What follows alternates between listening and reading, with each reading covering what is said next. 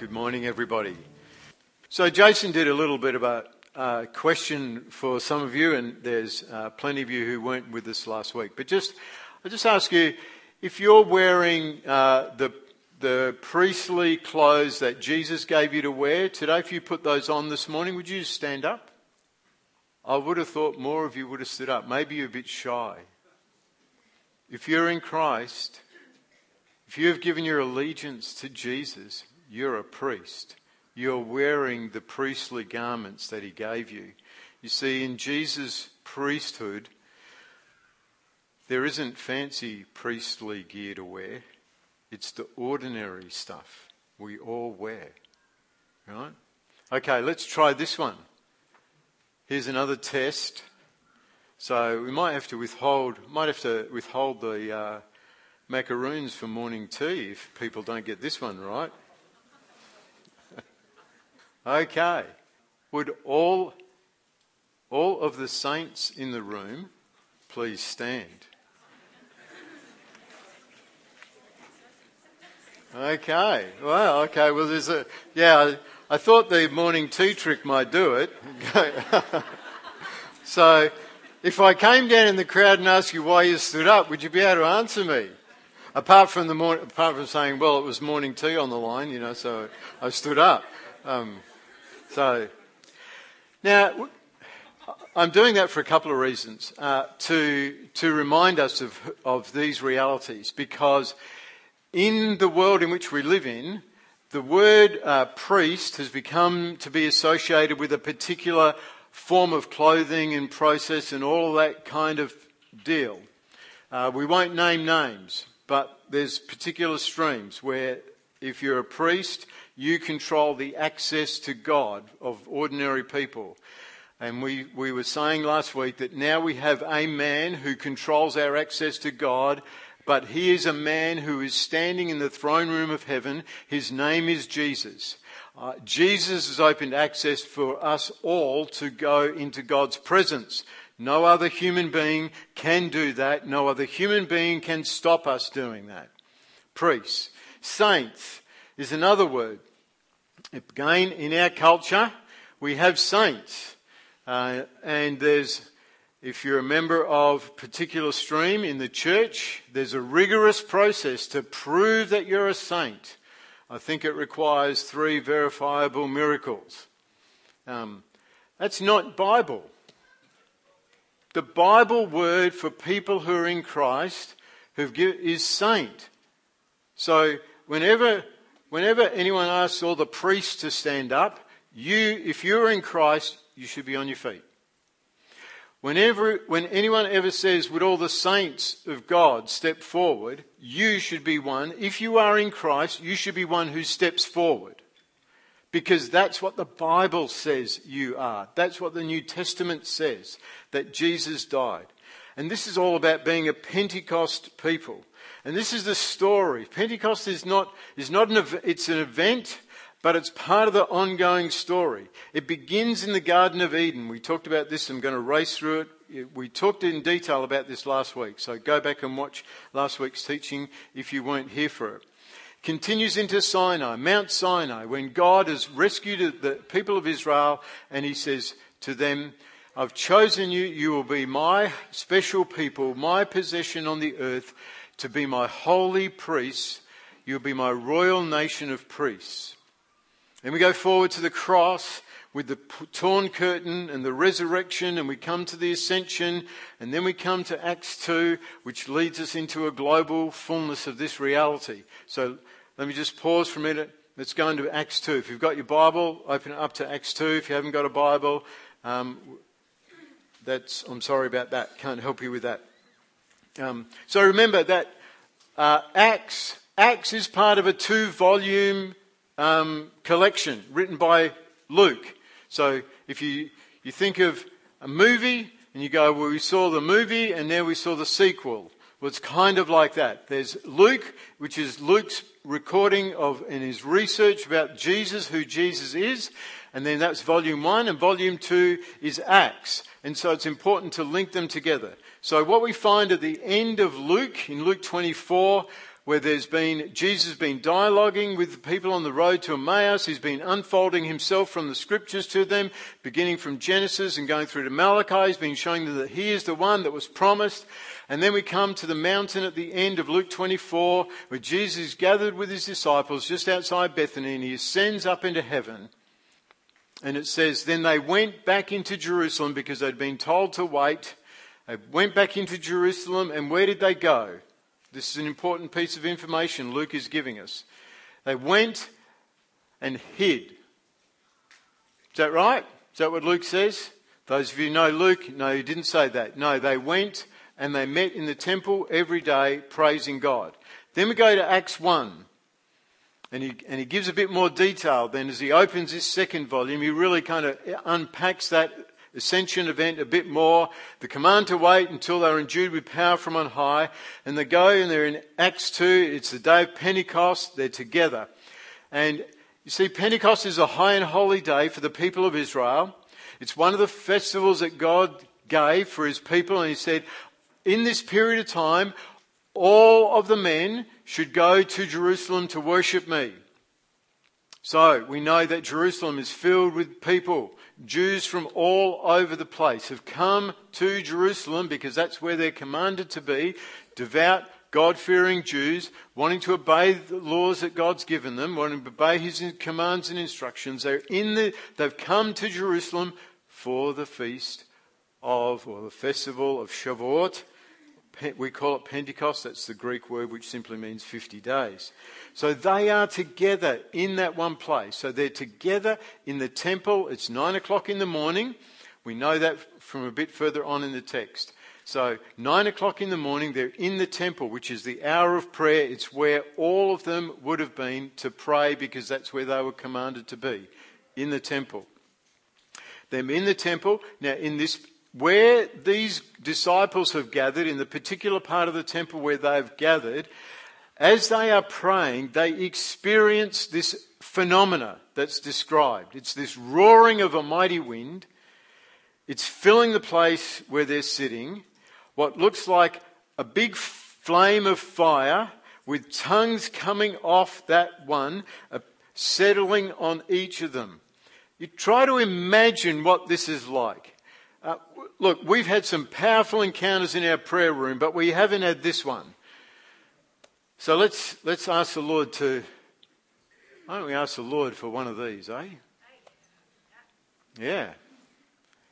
So, now, tongues of fire settle on them. Everyone is filled with the Holy Spirit, begins speaking in other languages. The Holy Spirit gives them this ability. Okay, now if you are familiar with Exodus 19, and if you're not familiar with it, go back and read Exodus 19 another time. What you see is so many of the things, the physical manifestations they experience, line up with how God revealed himself on Mount Sinai. That's why we always connect Sinai and Pentecost together as Christians, because so many of these things line up in that kind of way. And we know God led them with a pillar of fire. And so one of the Aramaic translation of Acts says it was a pillar of fire, and then tongues of fire came off and rested on each of them. And God is marking them, and he's marking them as his royal priesthood, as his saints who are going to be his witnesses from Jerusalem, Judea, Samaria to the ends of the earth. That's what's happening here. Now, this obviously created a commotion. The temple is filled with people, but over in somewhere in there where this group are, this happens. So people come running around. They hear the sound and they go running to find out what's going on. And then they're confronted because they've got these simple Galilean fishermen and others. There's Matthew, who's the tax collector. We know they're just these people from Galilee. They're not known for their linguistic ability of the nations. That's the simple point. And so people are suddenly hearing and they're looking and they're going, that bloke's speaking Mandarin. And he's speaking Nigerian. I don't know the language name for Nigeria. And, and they go through this list. This is what's going on. This is verses 7 to 10. So people are going, we're hearing them. I'm hearing them in Bahasa. I'm hearing them in Aramaic. I'm hearing all these different things. And people are going, but I'm looking at them and going, I know those blokes didn't learn that. How on earth has this happened? And some people are standing there amazed and they're asking this, what does this mean? Now, many of them know their history of when God spoke at Mount Sinai, that they actually saw God's voice. That's one of the ways to translate it. And they believe, Jews believe, I've read this from the rabbis, that actually they heard 70 languages on Mount Sinai. So again, you've got this thing, God speaking in 70 languages. It's this thing of him speaking to the nations. And so we've got similar manifestation going on here. Some people are standing there, and I'm sure as they're watching this unfold, they're thinking Exodus 19. But other people, look what other people do. They mock. These men are drunk. How on earth you would think a drunk person could speak in a language they've never learned, I don't know. But this is one of the mysteries, that when God does something, some people stand in worship and awe. Other people see the same thing and they mock. And we ought not to be surprised at that. When you share what God is doing in your life, when you share it with some people will stand in awe and worship, and other people will mock and say it can't be real. So then Peter stands up, and there's a big crowd gathered, and there's several colonnades where this can happen in the Jerusalem temple. And he steps forward from them and he begins to speak to them, calls them, and he does all these things. Says, this is what was prophesied through prophet Joel many years ago, that there was going to come a day when God was going to pour out his Spirit on all people. On young, old, men, women, all going to get the Spirit. This was a new thing. It hadn't happened before. There was people, particular individuals within the nation of Israel, who were anointed by the Holy Spirit. But now God says, I'm doing a new thing, and now you are all in Christ. This would be available. And Peter goes on and he preaches and he says, this gift is available for all of you. What a great news. That is so good. Such great news. So they go through, he goes, some of this was read to us earlier this morning. Verse 22. People of Israel, listen. God publicly endorsed Jesus the Nazarene by doing powerful miracles, wonders and signs through him, as you well know. And they did. They knew. Because remember, this is only 7 weeks after Jesus' crucifixion. So many people knew. They had heard and seen, many of them, what Jesus had done. And he talks about how he was betrayed, but this was actually God's plan. But God released him from the horrors of death. He goes on and he says to them, think about this. This God raised Jesus from the dead. This is Acts 2:32. And we're all witnesses of this.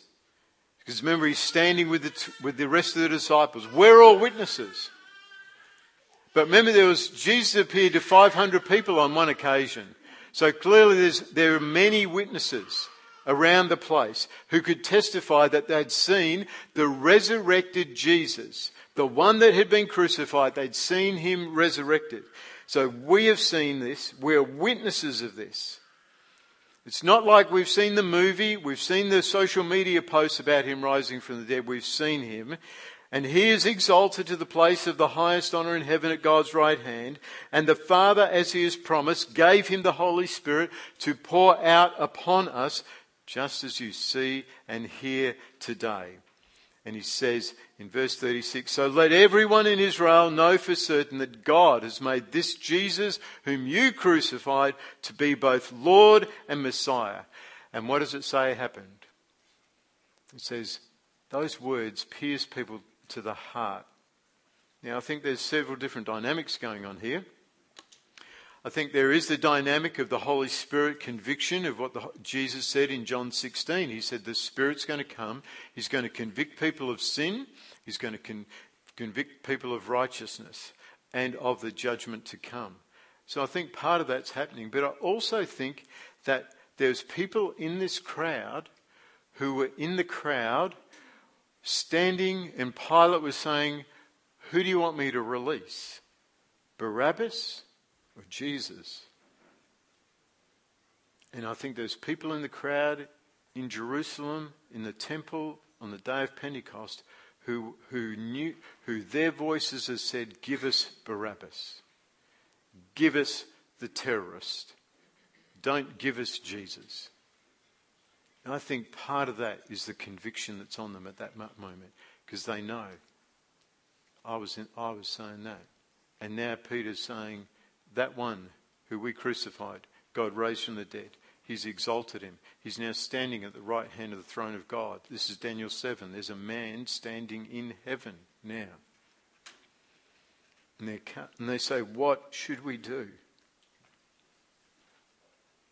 I was talking with someone this week about a number of years ago. I heard African American bishop speaking, Joseph Garlington, and he talked about the sign of revival is snot. It's weeping. And what I've seen in my own life is there's a weeping that comes from the conviction of sin, the reality, I am who God says I am as a sinful man. There's a weeping, there's a grieving, because that's the true condition of my heart. I'm trying to mask it up by myself. I'm trying to convince people I'm a nice bloke, all those kind of things, trying to do the right thing, live the right kind of life. But at the core, I'm a person in rebellion against God. The conviction of my sin leads to weeping, usually copious times. And that's happened several times in my life, the conviction of sin. There's another kind of weeping as well that I've experienced. And some of you have experienced this, and you've experienced the conviction of your sin before God. There's another kind of weeping as well, where you experience the lavishness of God's love on you. And that too brings a weeping, brings tears, because you're just overwhelmed by His grace and His goodness to you. And you never want it to change. You want to feel that all the days of your life. And Peter continues and says what they've got to do: repent of their sins and turn to God and be immersed in the name of Jesus Christ for the forgiveness of your sins. And then you will receive the gift of the Holy Spirit. This promise is for you and your children and even to the Gentiles. That's such a powerful statement. If there's anyone here who's not a Jew, you get included in this. If you're not a Jew here today, this is for you. This promise is for you.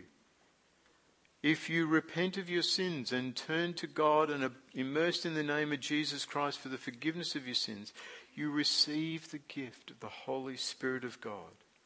It's a promise for you, to all who are far off, who have been called by the Lord our God.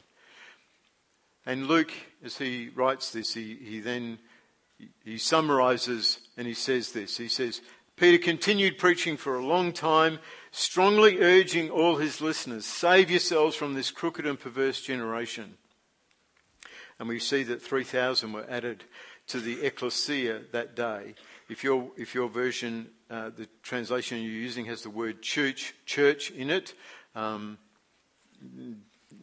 it's useful but not actually. Ecclesia is the called out ones, the ones that God has called out to Himself, to be His priests, to be His saints, to display His goodness to the world around about Him.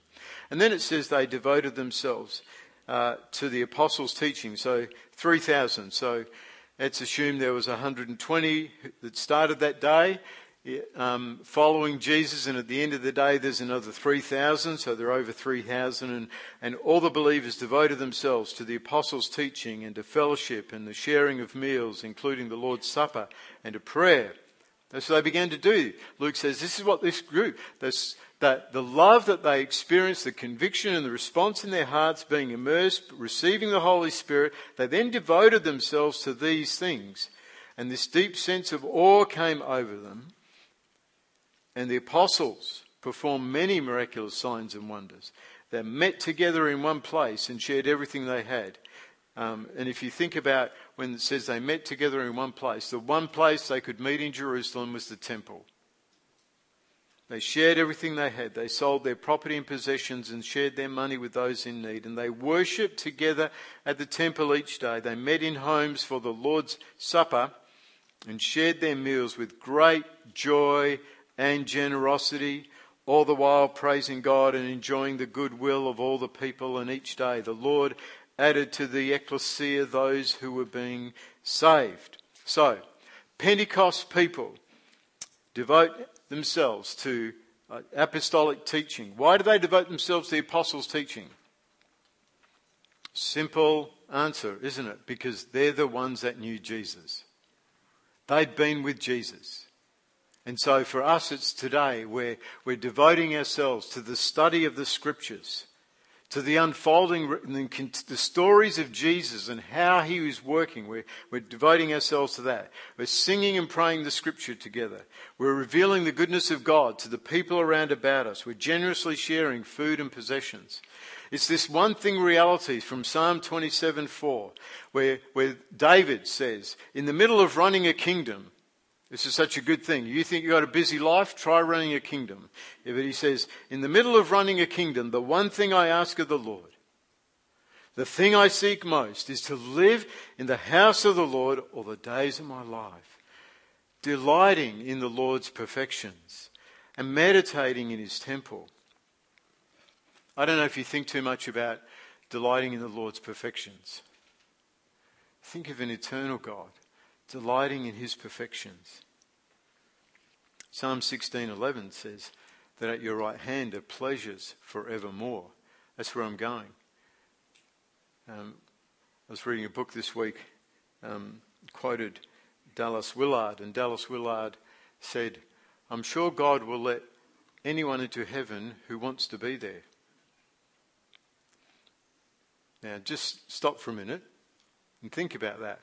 You see, if heaven is gazing on the Lord's perfections and meditating on him, seeing him in all his beauty and majesty, enjoying the pleasures at his right hand forevermore, do you want that? Because when you get heaven, you get God as he is. If we don't want God now, why on earth do we think we would want him for all eternity? Is a worthwhile thing to think about. So, God, stir my heart, God, to desire you above all other things. In the busyness of a life, help me to order my life so that I delight in you and gaze on your perfections. One of the things that I've personally experienced is change in emotional chemistry through prayer. And I read this quote today of how prayer improves, not today, this week, how prayer improves mental health. And it actually comes from a psychological study, and I can give you all the references if you'd like to explore this for yourself. You can, if you want to read that riveting piece of information. But they said prayer, meditation and confession rewire the brain in a way that can make us less self-referential and more aware of how God sees us. Isn't that beautiful? Doesn't it? You go, hang on. So prayer isn't something I do. Prayer is something that changes me. Because prayer forces, when I pray the scriptures, when I come and I stand before God, what that's actually doing is he's being formed in me. Things are changing. The way that I think about myself, the way that I think about the world, the way that I think about God is being changed. I'm changing on the inside. And that's a very delicate way they've put it. Make us less self-referential. What's another way of saying less self-referential? Yeah, less self-centered, less selfish. Okay. Who would like their family members to be less selfish? Who would like to become less selfish? Have you thought that prayer and meditating on the Lord And confession would do that. It does do it. So the thing about it is, the rhythm, the habit of coming in and out of the prayer room on a consistent basis, singing and praying the scriptures, it changes us. Yes, we ought to be doing it at home. Do it at home, but come to the prayer room. Some people, let's just say it this way. Introverts go, I love doing this at home. I don't want to do it with anybody else. I just want to be left alone. Just me and Jesus. That's all I want, right? Okay? Extroverts, on the other hand, is like, do it by myself at home? Myself? Just me? Can't I have another human being in the room with me doing it? That's what extroverts do. So, which one are you married to? Which one are you hoping to be? So, it's this thing of like, again, it's the both and thing. Because things get formed. When the extrovert has to engage with God by themselves, things happen in them. When the introvert has to engage with God with other people, stuff happens in them that can't be done in any other way. If you think of it like this, everything God has done in our lives is unproven until it is refined and demonstrated in the midst of relationships. There is no way to verify the work of God's grace in us if we are independent of others. Nor is there any way to demonstrate godliness to any other person except through interaction with them. We can think we're living holy lives, but we're just living undisturbed lives. I want to finish this morning by saying there's a call on us. It's a global call. It's not unique for New Life Church. But it's a call to be a Pentecost people. People who are devoted to the things that this first group. Because Luke's put them in here. And these have become the living word of God to say this is what we're moving towards, people. This is what God wants us to be like as a people. Ones who are devoted to apostolic teaching, to the teaching of the scriptures, and to singing and praying the scriptures together, and to reveal the goodness of God in the way that we live our lives together, that people would say, wow, I want to get in on that. The way they love one another, the way they care for the people around about them, the way they generously share themselves, their food, their time, their houses, all these things. I want to get in on that. I see the way they interact. My question for us this morning is this. How are you going? How are you going with being someone who's devoted to these things? And I'm going to invite a response in a minute. Because one of the things that was gripping me as I was reading this, going through and reading Acts 2 again, and I'm gripped by the gap. There's a gap between what I see, what that outpouring of the Spirit produced in those believers. There's a gap. And I hope you might feel it this morning as well. I hope you might ache as well with that gap between those ones. You know, within the body of Christ, there are all sorts of things that people say about the evidence of being baptized by the Holy Spirit. I want to suggest that the evidence of being baptized by the Holy Spirit is far more than speaking a language you do not know. It is living this kind of life. It's being this kind of people, this kind of community who have ordered our lives around the priorities that God has, that we would be this holy, royal priesthood nation, this kingdom of saints, to glorify Him and to display Him to the world. But it means a death to things. It means a letting go of things. It means saying no to some of the activity that we fill our lives, and our society says you've got to fill your life with this kind of activity. It means saying no to some of that stuff so that we can say yes to being a Psalm 24 reality people. Desiring to be in his place, in his temple, in his presence. Gazing on him and delighting in his perfections. There's a gap. If you really want God to close the gap in your own life, would you please stand as we pray together? But don't stand if you like. Don't do the courtesy stand. New Life, you're not known for that, and I'm not really expecting it. But there's some guests. In case guests are thinking this is a courtesy stand, don't do a courtesy stand.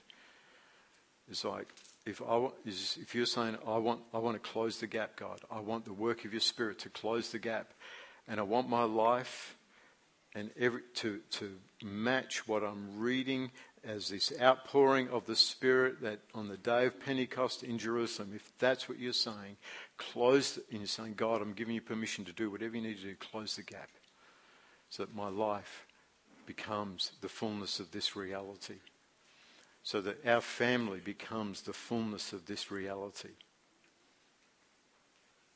And God, if you want to bring tears, either tears of repentance or tears of an immersion in your love, I'm open to those things as well. Let's pray together. Just begin to speak out your own prayer to God and say, God, close the gap.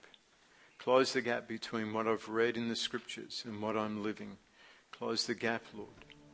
Stir it up, Holy Spirit, within us. Come and help us to pray. Come and help us even to cry out for you to do this, Lord.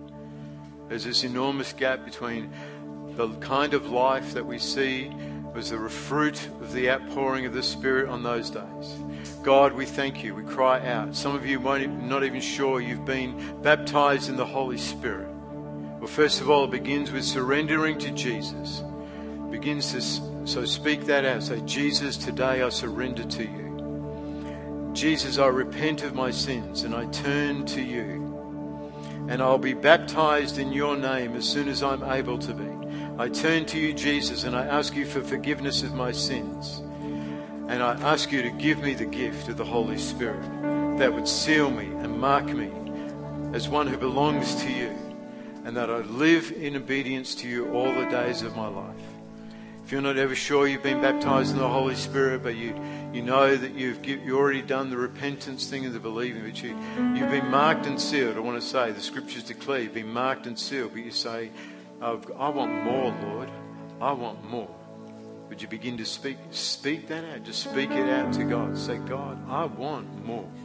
God, I am not happy. I am not satisfied with how I relate to you. There's this gap and I'm wanting more and I'm asking for more. And just begin to pray. Continue. Help us, worship teams. We just begin to sing and we cry out. We say, Lord, Lord Jesus, Lord Jesus, you are worthy. You alone are worthy. And we come and we stand before you. We're in great need of you, God. We're in great need of you as a people. For we know we've not yet become all that you have wanted us to be, to display your goodness and your character to the people around about us in the way that we live. Parents, begin to pray for your children if you're not already praying for them. Doesn't matter what age they are, pray for your children. Pray for an increase of the Holy Spirit in their lives. Pray if they've not come to that place of repentance for sin and putting their faith in Jesus. Pray that they'll come to that place, that they'll turn from their sins, put their faith and their trust in Jesus, be baptized in his name, and receive the gift of the Holy Spirit. And God, make us a people ready. Make us a people ready for your coming in the fullness of that. But God, make us a people ready to receive. Because I think about this event that we've read this morning was so disruptive. It disrupted all sorts of things. And I think of all of the logistics, God, of of forming people into your image. And so no wonder they devoted themselves to the apostles' teaching about you, Jesus. And I think about what that would mean as we would even see a move of your Spirit in Fremantle Christian College amongst all of the students.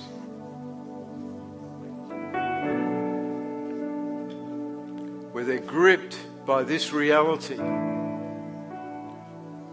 and they're crying out, what must I do? What must I do?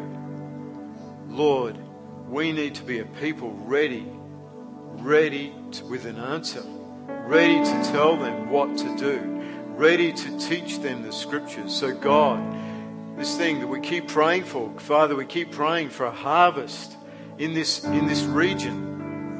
Lord, make us a people able to receive a harvest, to make room in our lives for the curious and motivated ones who want to learn more about Jesus. They're already amongst us. You said that. You said there's a whiteness, there are fields, there's ripe for harvest. There are men and women in this region, we know, Lord, who just need to be invited in. So God, break our agreement with silence and let us be ones who are inviting people to study the words of Jesus, to learn from Jesus. God, what would it mean if you added even 100 people to us? We couldn't cope with 3,000, God, but your church in the region could cope with 3,000. But Lord, if you added to us even 100 people, help us to be ready, to be ones who can point them to you and teach them your ways and how to live. So God, this morning, this is my prayer. Close the gap, Lord. Close the gap by your grace. Close the gap so that we can be a people you dwell amongst in an increasing measure, Lord. Father, I'm asking that you will, I know you will, God, but what I'm specifically saying, Lord, we've got these Sweet 16 sign-up sheets. What would it mean to have every slot filled? More and more. Prayer room open for more hours because there's the numbers, Lord. People coming in and out of your presence. God, awaken us, I pray. Stir us, I pray. In ways we've not been stirred before. Come, Holy Spirit. Come, Holy Spirit. Increase. Increase in us individually. Increase in us corporately. Together. Make us a people worthy of your name. Jesus, you are the worthy one. But make us a people worthy of bearing your name. Every family, every household represented, worthy of your name.